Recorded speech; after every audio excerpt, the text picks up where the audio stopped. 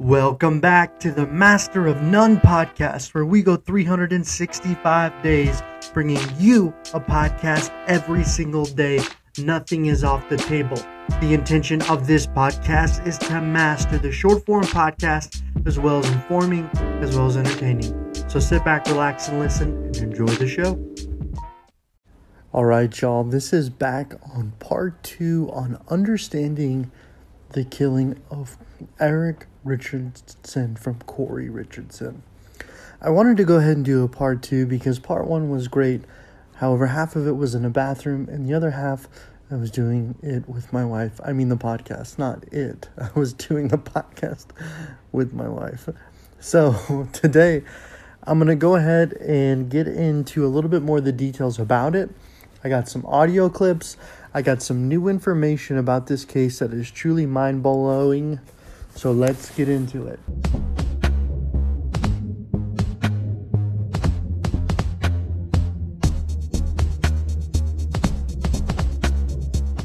Okay, once again, I think this case is one that is, it seems like it's always broken down into a certain amount of aspects, whether it be greed. I think yesterday when I went through this case, I was really trying to understand potentially what the motivation is. And after doing a little bit of a deep dive on it, I was able to get a little bit more information. Okay. Now, mind you, the location of this takes place in Kamas, Utah.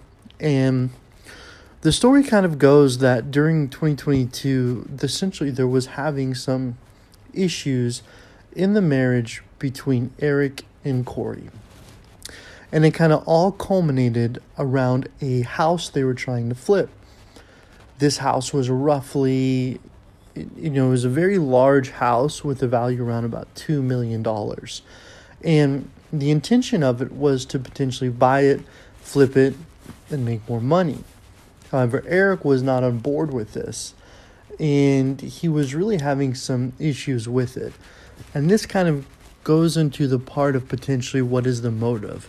And I'll get into a little bit more of that.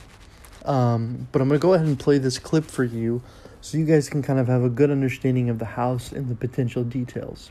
It's the house Camas realtor Corey Richens wanted to flip, but her late husband, Eric Richens, thought was too expensive. The 20,000-foot mansion sits on 8 3/4 acres north of State Route 113 in East Midway. It's got a 3,000 square foot guest house too, but both structures are just plywood shells. The property was a source of disagreement in Eric and Corey's marriage. The couple was under contract at the time of Eric's death in March of 2022, and according to court documents, he thought its then $2 million price tag was too much. On Monday, Summit County Sheriff's deputies arrested Corey, who is charged with murdering Eric with 5 times the lethal dose of fentanyl while celebrating purchasing the house. She went on to write a children's book about grieving his death after that. Search warrants say Eric's family members thought he planned to tell Corey they weren't buying the Midway mansion. The day after her husband died, on March 5th, Corey closed the deal. She held a gathering at the family home that day too, and according to search warrants, it was then that Corey learned she'd been cut out of Eric's will, quote, making her financially unstable. Exactly 2 weeks after Eric died, Corey put the home back on the market for nearly $5 million. Corey Richens is charged with aggravated murder and 3 counts of possession with intent to distribute a controlled substance. She has not been found guilty, nor has the trial begun. She is currently held without bond at the Summit County Jail, and a detention hearing is scheduled for May 19th. 3rd District Court Judge Richard Mrazek will consider whether she is a flight risk or an ongoing threat to the community to decide whether she will be held in jail while the criminal case against her is pending. After listening to that clip, a lot of details kind of came through. So the first was potentially the motive. So if we focus on this house, we can determine that it was probably more than likely the cause of the catalyst of death. But what's really interesting about it, and probably one of the little details that I'm always like, why? Is Eric was actually aware that Corey was potentially trying to kill him. Okay? And it kind of goes back to a whole situation because Eric was really close to his sister and he's really close to his family. They, from the get-go, believed that she had always had something to do with it. And we know he was poisoned with fentanyl. But if we go back further, there was actually a vacation that took place between Eric and Corey. They went on a lovely trip to Greece. And Eric started to get a little bit more concerned that potentially she had been poisoning him because he actually drank a drink, good Lord, that Corey had provided him. And as a result of drinking it, he felt violently sick. So we can start to determine that there was a pattern there where she probably had poisoned him before in order to determine it.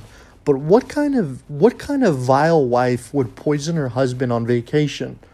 I mean, that is probably the worst thing I've ever seen in my entire life. I mean, I get the point that she unfortunately killed him using 5 times the legal amount of fentanyl. Then she went on to even write a book about it where she tried to captivate off the death once again. And then she even tried to sell a house as a result of it. But this woman would go so far to poison her husband on vacation. I mean, if that happened to me, I literally think it would probably be I can't even understand it. So long story short, as a result of this, the husband started to really become very suspicious of the wife and really thinking potentially that there could be other motives going on. Now listen to this. 2 weeks before the murder happened, Eric actually switched the beneficiary of the will to his sister, okay? And as you heard in that clip, she heard it in the house. So Eric was so concerned that he had actually told his family, I think she's trying to kill me, and if anything happens, it's probably because of her. Now, what's really interesting about it is here's where the story kind of gets interesting to me. So Eric seems like a smart guy. You know, if you describe him, I listened to one of his friends describe him as he was an outdoorsman. He worked really hard, you know, and his kids absolutely loved him. He was a father of 3 kids. They're saying that as a result of purchasing this house he did not want to buy, okay, he thought it was too risky, they celebrated in bed by drinking a Moscow Mule that potentially she poisoned, okay? And how the story goes is she woke up to having a situation where her son was crying and then her husband was cold to the touch. I really wonder if Eric drank that Moscow Mule or if it was something else, because I have a hard time believing if a guy thinks his wife is trying to kill him, he changes her out of the will. He does not want to go forth with this purchase or this deal, and then why would he continuously do it? I think that's probably something that might not be the case. Like, there might be something else there. But it goes far to say that she said she didn't text anyone or call anyone but 911, but there's actually a lot of texting going on with her phone with an individual by the name of CL. They determined that her phone had been locked and unlocked several times. CL and she texted him between the 21st and the 22nd asking for pain pills. Now, as we look at kind of the conversation she had with the dealer, originally she asked for some pain pills, and then on her second occasion interacting with the dealer that potentially gave her fentanyl, he asked that she quote-unquote wanted the Michael Jackson stuff, end quote, which is believed to have been fentanyl, but actually he was killed by a prescription the doctor gave him, and Prince was actually killed from a fentanyl overdose, and so was Tom Petty. So that's just a sidebar. So this all take place and this kind of happened on Valentine's Day, you know, and we had a situation again where Eric had an allergic reaction at a dinner that his wife made and led to breaking out in hives and having difficulty breathing. He took his son's EpiPen and some Benadryl before passing out. When he woke up, he called his business partner and told him about the incident. And she, okay, if you can think about it, he literally ate a dinner from her. And then he woke up and told his business partner about it. He said, some reports say that Eric believes his wife attempted to kill him again. 2 weeks after that, Corey contacted CL asking for something stronger. And that's kind of where you get the timeline between going through the Michael Jackson stuff. And that would have happened. And she bought so much. She bought $90, and Eric would be dead by March 4th. Okay. So if we look at the culmination of the story, is this man knew this wife was trying to kill him. He told his business partners, he changed the will, and it really makes you wonder why he stuck around. But it was brought to the police's attention Corey had argued with Eric over this $2 million house that they were celebrating, wanting to purchase it and flip it. So after it was purchased, he then tried to flip it for $5 million, and nobody would buy it. This was the same house that Corey claimed her and Eric were celebrating before his death, which is really freaky, okay? Eric was going to tell Corey that they need not to purchase the home the day after Eric's murder, and that's kind of what's contributing probably to the motive, is Corey wanted this house. Obviously, she felt the need that she wanted it, and as a result of it, she tried to find fentanyl in order to kill him. And Eric was found dead. So it kind of leads into a lot of stories about the police starting to determine their motive based on this $2 million. Now, that's just the front end of the story. And yesterday I talked a little bit more about the book, but kind of getting into it. So then it goes, Corey was accused of assaulting his sister, finding out she was charged with the whole real estate.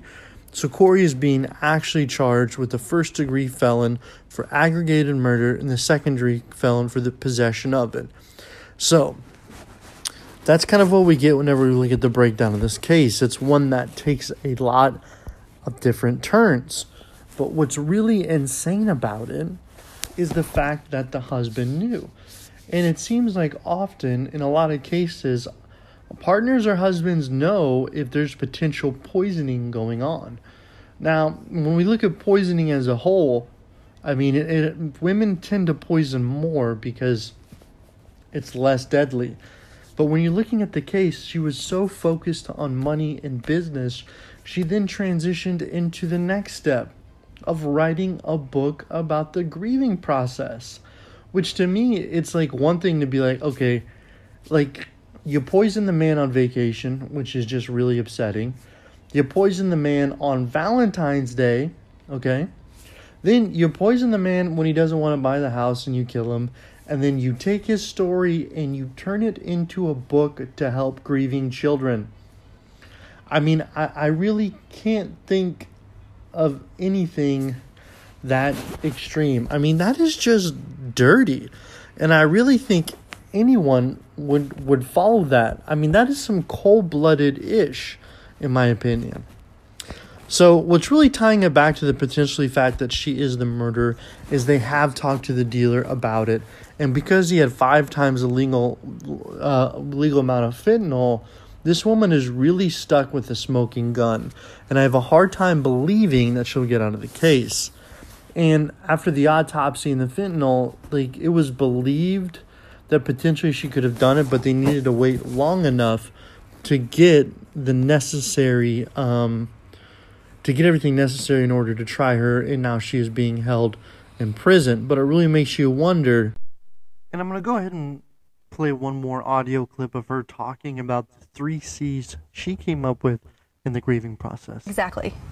And so I've done, I'm new to all of this, so kind of doing, research and reading books and things to try and understand, not only how to grieve as a widow, as a wife, but also, with my kids, how to help them understand what just happened. And what I have kind of found is, as I mentioned, it's kind of the 3 C's is how I visualize it. And it's, connection, continuity, and care.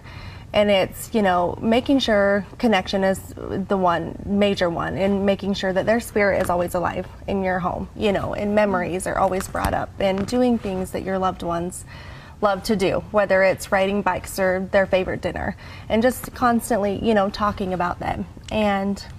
And Corey, do you mention at dinner, here's Dad, or Dad would like this meal, or Dad would, let's bring Dad on a bike ride? Yeah, exactly. And it's, explaining to my kids, just because he's not present here with us physically, that doesn't mean his presence isn't here with us, and he's doing these things with us. And he's, here for birthdays, and he's here for Christmas, and, and it's just comforting to them to know that, they're not living this life alone. Like, Dad is still here, it's just in a different way. So I really just wanted to leave on that note. Just sum up what they're talking about that and be like, wow, I mean, it's really, really crazy. And it really makes you wonder. But what's also crazy is kind of what potentially is going to happen next for her because of